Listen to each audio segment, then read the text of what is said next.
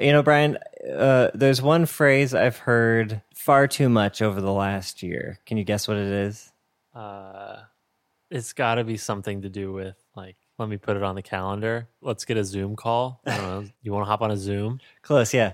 Can you see my screen? Oh, yes. Okay.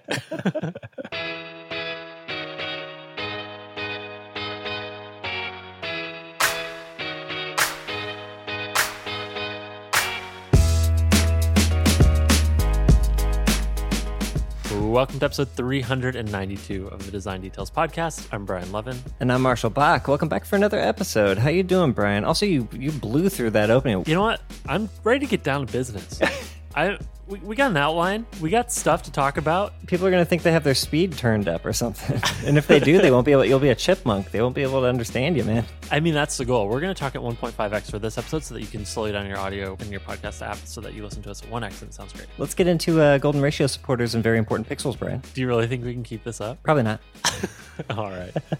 Okay, yes. Let's get into it. First of all, huge shout out to Around. Around is a lightweight video call tool that floats on your desktop. It's video calls designed for collaborating, not for having meetings. Designers love it. We're using it right now, actually. Mm-hmm. And this is now my preferred video tool of choice, especially for things like this where we're collaborating and writing notes together for an episode. And we just have our little faces hovering over all of our windows. Don't have to app switch around. It's great. We like it. You should try it out. It's at around.co/design details. So thank you, Around, for supporting the episode this week. Thanks, Around. We also have some new very important pixels this week. Vips. Hey. Welcome to the fam. We're still getting a good, nice, strong list every week. I'm so happy, so proud. Strong turnout. Yeah. It's encouraging. The sidebars are still useful for folks. So Here we go. Huge shout outs to Tim Notzel, Colin Hadley, Kristen Au, Camden Gaba, Gabriel Lieberman, Josh Hubin, Preeti Shriya, Edward Lake, Nick Giordano, Caleb Hill, and James Molyneux Birch. It's not delivery. It's Giordano. That's good. Anyways, let's get into some tweets here. A little bit of a tweet. I just wanted to read this one out. I thought this was a nice one. We don't read out too many tweets these days. Yeah. But Nijat Oral tweeted at us and said, I'm pretty sure I've said this multiple times before, but Design Details manages to answer questions that I'm seeking at that particular time, almost every episode. I don't know what magic it is, but I'm here for it. We can read your cool. mind. That's what it is. Yeah, we can read your mind. Yeah, honestly, this podcast is just for you. Uh-huh. And it's a Truman Show type situation. Yeah, I was about to say that. I was about to say, surprise, Truman Show. Everyone's been watching you this whole time. Yeah. We're all just here for your entertainment. Yeah. This podcast is funded purely to solve your individual problems, nobody else's. But glad to hear it's being useful. Yeah. And I think this is a good opportunity to remind folks that if you have topics that you think we should talk about, you can open an issue on our repo at github/design details. So, or just think about them and we'll read your mind, and the next episode it'll answer your question. There you go. Nailed it. Yeah. All right. Let's get into our main topic for the week. This one, relevantly, comes to us on GitHub. This one comes from Jessica Tong. Jessica wrote us a very nice issue saying, Hi, Design Details team. Hello. I work at a small startup with less than 15 people, and I'm the only designer. Recently, I've had a performance review, and my manager, who is the head of product, has recognized that I'm lacking in quote-unquote strategy skills. I seem to mostly come up with short-term ideas. For example, we have a problem regarding X, so I'm able to come up with multiple solutions. I've also been to a job interview where they said that I was lacking in high-level strategy skills. I'm unsure how to develop the skill and think of my work more in the long term and plan for the long term. My manager has suggested a book called Good Strategy, Bad Strategy by Richard Rummel, but other than that, he does not know how to help, probably because he's from a product management background, and I should be developing a UX strategy skill. Do you have any advice or resources that you can point me to where I can grow in this area as a product designer? Thanks in advance. Kind regards, Jessica. Such a What a nicely formatted question. Excellent. Let's try and answer it. It was funny when Marshall, you and I read this and we were both like, I don't know if either of us are good at this. Yeah. Which makes it kind of a scary subject to talk about because, I think strategy skills is kind of a hand-wavy thing to get better at. So it's hard to know who's good at it, or at least I recognize that I don't think I'm good at it. But, we talked about it, and maybe we have some ideas that are at least useful fodder for discussion. So Yeah. does that sound right to you? Do you feel like you're a strategic mastermind? I am not, definitely not a strategic mastermind, but I do have people around me who are, and I pay attention to them. So maybe we'll have something decent to say here. Okay, so I guess we should start off with just thinking about what a strategy even is, right? This is a long-term, higher-level goal that you're working towards, right? Oxford's English Dictionary defines strategy as... No, I'm just kidding. Oh, that would actually be useful, right? It's like every book report. Yeah. But okay, so it's the art of planning and directing. Well, it comes from the military, right? Military operations and movements. But it's a plan of action or policy designed to achieve a major or overall aim. So when you're thinking about strategy, like becoming better at strategy, it's like thinking better about what the overall aim should be and then how you would execute your way towards that through tactics. And I mean, the first thing that we thought about here is like you just get better at it over time. Like, I don't know a way you could shortcut being good at strategy because it's a long-term endeavor. Like, how do you know if you're getting good at reaching long-term goals in the short term? Like, how can you be a young person that is good at this? So I feel like maybe there's like shortcuts to it. I don't know, but maybe you just need to show up and do the work for many years and watch how other people have laid out a strategy and be a part of the tactics and day-to-day that's either successful in reaching that end goal or unsuccessful and trying to recognize what you think are the reasons that something was successful or unsuccessful, right? So practice, just pay attention, especially, even to your point, Marshall, like you're surrounded by people who are better at this than you. But the fact that you're paying attention, I think says a lot. So, go talk to people. Obviously, you've asked a podcast, and we're going to do our best to help. But just asking and being curious about what strategy skills even are, like who in your organization do you think is really good at strategy? Like, go talk to them, right? Working on stuff is going to help you see the shapes of different kinds of strategies more clearly. It'll help you understand the way orgs are structured and the way planning happens on a quarterly and half and yearly basis. Being exposed to those kinds of meetings and those people, I think will be useful. Yep. Yeah, I guess I kind of think about this from an OKR standpoint. Maybe you haven't heard of the term OKR. This is like Google's whole thing, right? Yeah, and I've seen it in other companies as well, but it stands for objective and key result. So typically the O's, the objectives, are long-term goals. Usually when you use this for planning, it's quarterly, and you do like quarterly OKRs, but you usually have like annual OKRs as well. But they can be longer. But like the objective is generally big, bold, and kind of vague, or at least like it's less specific than any of the key results that you'll achieve on the way to that goal. And to that point, key results are those short-term achievements that drive you towards that goal. So knowing what the objective is helps you define what the key results are. We'll need to do this, and then we'll need to do that, and that will lead to this, and eventually we'll get to that objective. Yeah. What do you think about that, Brian? Yeah, I think it makes sense. I mean, we use OKRs at GitHub as well. I just find like there's different granularities for each of these things, right? Depending on where you are in the organization. I feel like maybe the term OKRs has become just abused because there's like, is a quarterly OKR a long-term goal? I don't know. 3 months isn't really long-term from my point of view. But relatively compared to like building an individual feature, maybe 3 months is a really long-term thing. And so you want to have an OKR. Anyways, I don't know.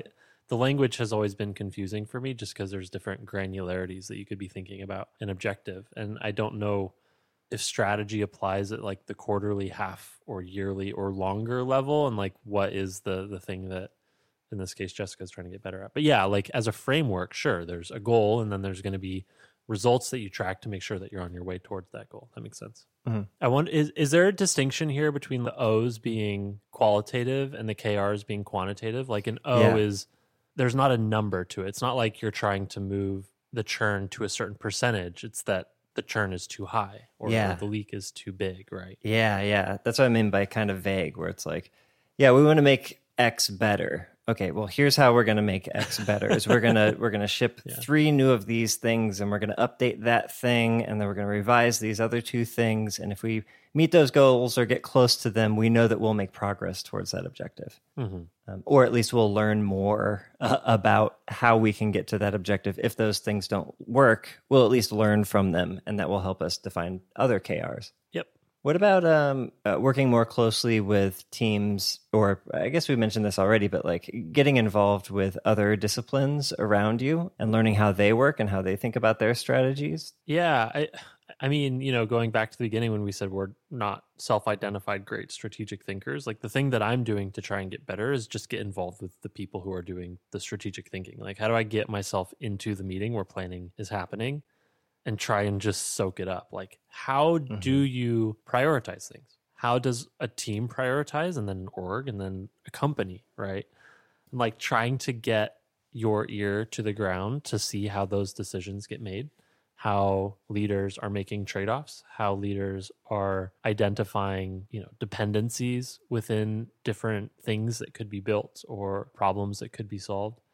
That's what I'm trying to get the most exposure to. And so I guess that would be some advice here, is like find the people who are doing that kind of planning, especially in areas that you're not familiar with, right? Like on the engineering side or the PM side. Like, how do you get involved in understanding how those roles think about the planning process as well, and like building a little bit of more holistic view on it. It's not just about design strategy, but it's about company building strategy or problem solving strategy at like a high level, right?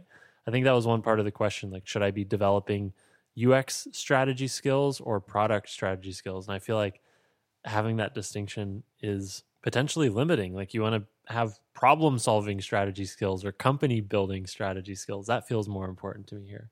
Here's another dumb thing, which I don't know that I've done this a lot, but when we were brainstorming this topic, I was like, okay, I can imagine somebody doing this to try and get better, which is exploring hypothetical situations in your mind and like trying to become a strategic analyst for the industry that you're in. And the example that came to mind for me is like, obviously live audio is kind of the hot talking point right now. Clubhouse has been tweeted about to death. And now the whole conversation is, what is the role of live audio in consumer software, or even maybe not even consumer software, but just software in general? Like, is this a format now in the same way that stories ended up becoming a format that everybody kind of appropriated into their own specific use case? And so I imagine you could run hypotheticals in your mind. Like, you could try and put yourself in the shoes of a company like Spotify. Like Spotify has for many years said that they just want to be the hub for audio. So that's why they're investing so much money into podcasts alongside music. And they recently bought a company called Locker Room, which is like a Clubhouse clone, but for sports. And you could run hypotheticals like, okay, why did Spotify make that acquisition? They're trying to shortcut their way into live audio play. You can think about like, where would live audio go in this app? What role would it play? How would it interface with podcasts? How would people discover it? How would you handle push notifications for it? Distribution, permissioning? Like, I don't know. You could go down these crazy rabbit holes of trying to imagine what would Spotify's version of Clubhouse be? And I imagine there's lots of interesting things that you could come up with that are specific to Spotify, right? Like, okay, well, because Spotify has music and it has podcasts, therefore it could do these other kinds of things that Clubhouse would never be able to do, right? Like, you could have listening parties alongside other kinds of content. I don't know. I'm just spitballing here. No, but this is a good thing, because like, I think when you think about a product that isn't your own product, there's a level of being removed from it that helps you think more clearly about it. Maybe you don't understand all the ins and outs, and that might change, but you're not doing it for real. You're just trying to think through it as a hypothetical. So having that detachment from it, not being nose to the grindstone on it all the time, and knowing it as well as you know your own product, might help you do better at the brainstorming. You know what I mean? Yeah. And I feel like there's something here even about just like tech news and how you can become a slightly different consumer of tech news, because obviously people write about what is changing with companies all the time. For example, the fact that I know that Spotify acquired some random company is just a little factoid, but there's ways to be like an active consumer of that information. So, the factoid is Spotify acquired some company. But you could spend a lot more time thinking about the repercussions of that, or trying to put yourself in the shoes of Spotify as they're doing that. Like, okay, are they buying it for the tech? Are they buying it because they want to get into sports broadcasting? Mm-hmm. Both. What about, do you think they're buying it to fast track? Like they just don't have time to build it themselves? Do you think they don't have the skills to build it themselves? Like, I don't know. There's all sorts of ways to be more actively engaged with tech news besides just reading the headlines and understanding that a thing happened, but instead going a level deeper and trying to understand why it happened. What do you think the company's going at? Where are they skating towards? Can you see ahead of the curve a little bit based on the day-to-day sort of trading activity? I don't do this, by the way. Yeah. I feel like if you were interested in strategy, you could do this. Read the tea leaves. Yeah, like I think there's a couple blogs that are very famous for this. Like Stratechery is the one that comes to mind. It's Ben Thompson's thing. We'll have a link in the show notes. But Stratechery, I think he publishes every day. It's a paid newsletter, but occasionally articles are free. And he just writes all about tech company, and he writes all about their strategies and like trying to pick apart why he thinks companies are doing certain things. So he's been writing a lot about the audio space recently. So maybe you can find other publications like Stratechery, or at least just start there. And that's might be a way to at least observe how people talk about it and how other people think about it. You know, kind of same thing we were talking about earlier within your organization, like talking to people who are working on planning and getting familiar with that, but also outside in the broader industry, trying to read about how other people write and talk and think about your company's strategy. Even if you work at a company that's getting written about, like that can be kind of fun. One thing that Jessica mentions here is that she's good at doing short-term ideas, like come up with short-term ideas for short-term problems and, you know, come up with a way to solve it.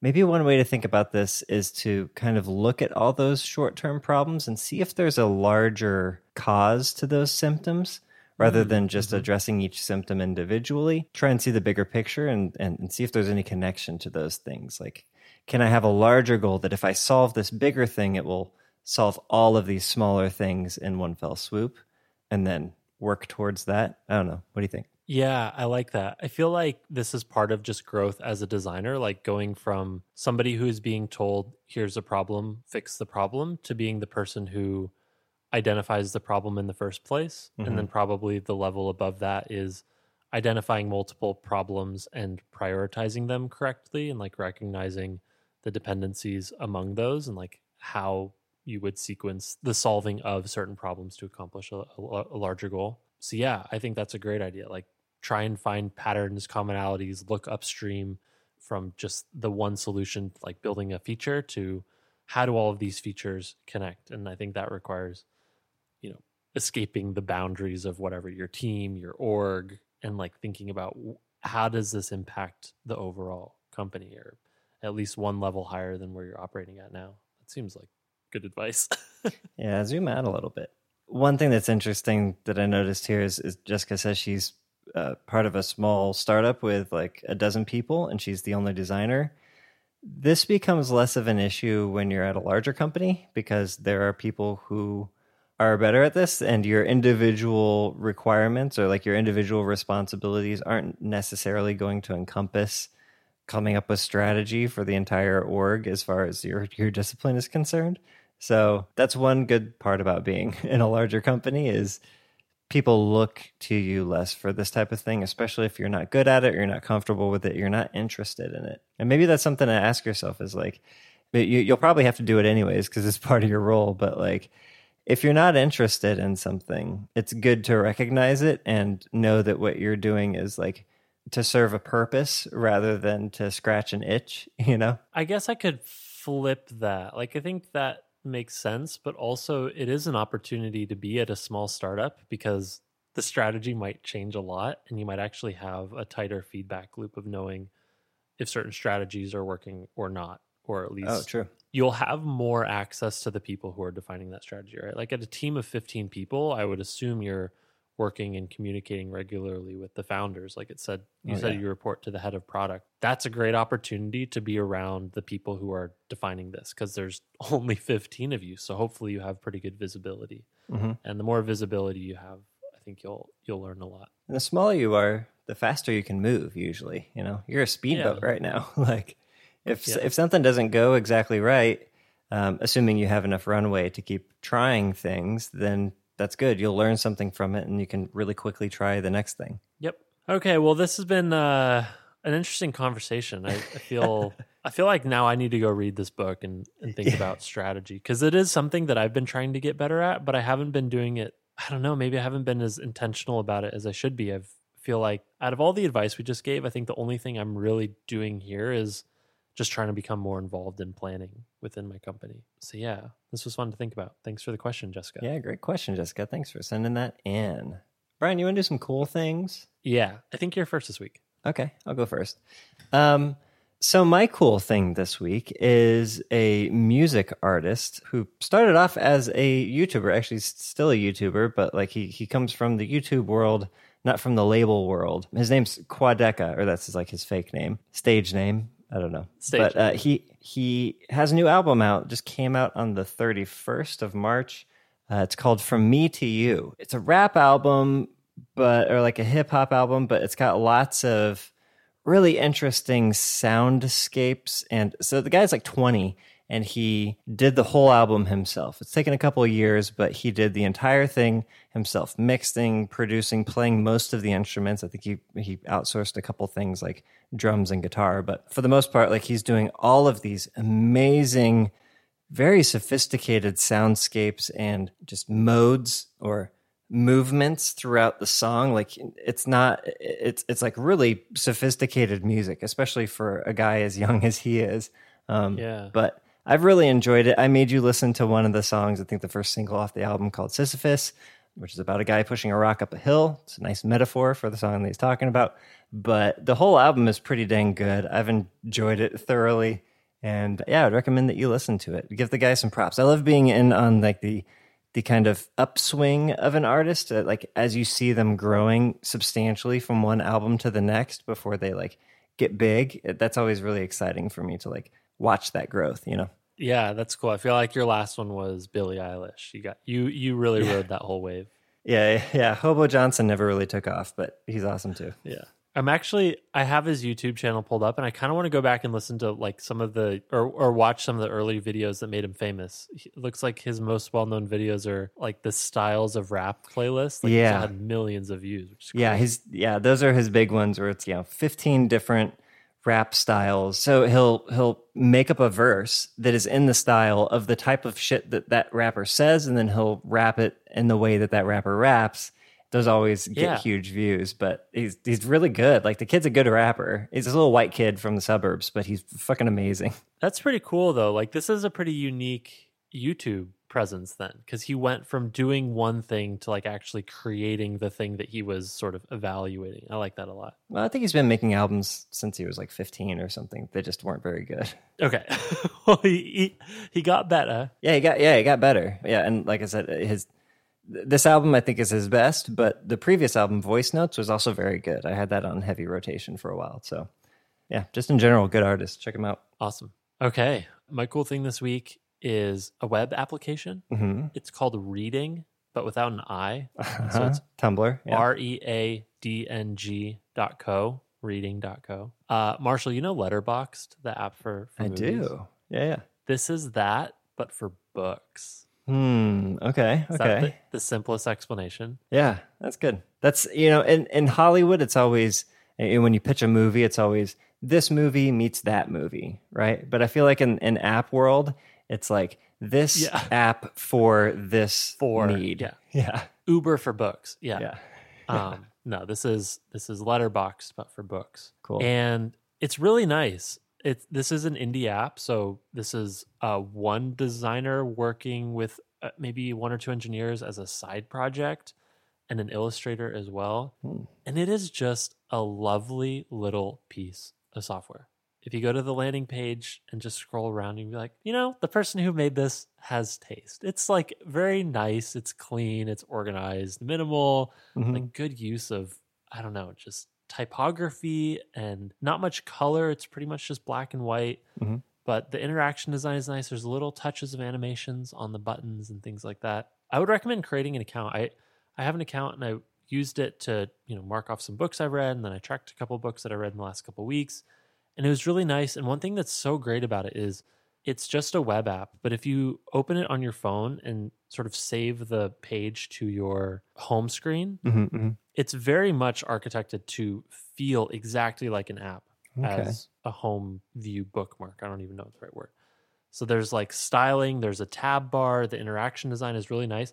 In fact, this is the kind of thing that makes me be like, oh man, web apps actually could have made a play in the native space. Obviously, native apps won, but this is an example of a well-designed web app in the native context. Like it looks and feels native, but it's web. It's very cool. So anyways, for people who are into tracking reading, or you can follow other people and get like a feed of reading activity among people you follow, if that sounds like something you're into, I definitely recommend this. It's reading.co. That's reading without an I. Link in the show notes. Oh, love it. All right, well, let's get out of here. This has been episode 392 of the Design Details podcast. We hope you enjoyed it. Let us know what you thought. We're on Twitter, as always, at Design Details FM. Tweet at us. We love hearing from you. We love feedback on the episodes. Give us some tips, ideas, feedback, praise, whatever it is. I mean, maybe more praise than critique, but it's all good. Tweet at us. Appreciate we love it hearing all from you. Otherwise, of course, you can ask a question or give us a prompt to talk about on a future episode on our GitHub, github.com/design details. Just open an issue there, and we'll try and get to it in the future. So thank you this week to Jessica Tong for asking about strategy and building strategic thinking skills, which we're going to try and get better at ourselves. And also, if you are enjoying the show and want to consider supporting us, you can do that on Patreon. That's at patreon.com/design details. For just $1 a month, you get access to a second episode a week. It's like kind of like a second mini episode, right? It's a special supporter-only segment of the show called The Sidebar. Sidebar. This week's sidebar, we talk all about the metaphors of product roles. Designers like to consider themselves architects, We're laying out blueprints, and then you get into like, should architects know their materials? Should designers code? Anyways, we're going to talk about all about role metaphors in your job. So if that sounds interesting and you want to get access to all of our past sidebars and future sidebars going forward, basically that bonus episode every week, go to patreon.com/design details and you can support us starting for just $1 a month. Just $1 a month. So thank you to everyone who joined the fam this week. We will catch you over in the sidebar. Bye.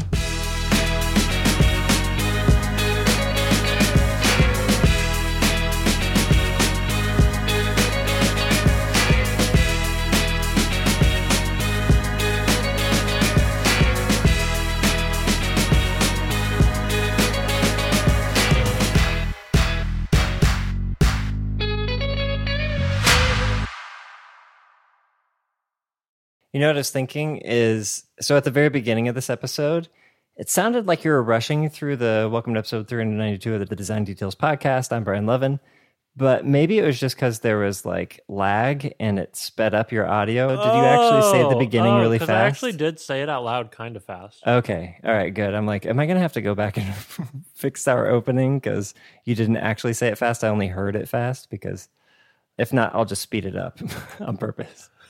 1.2x.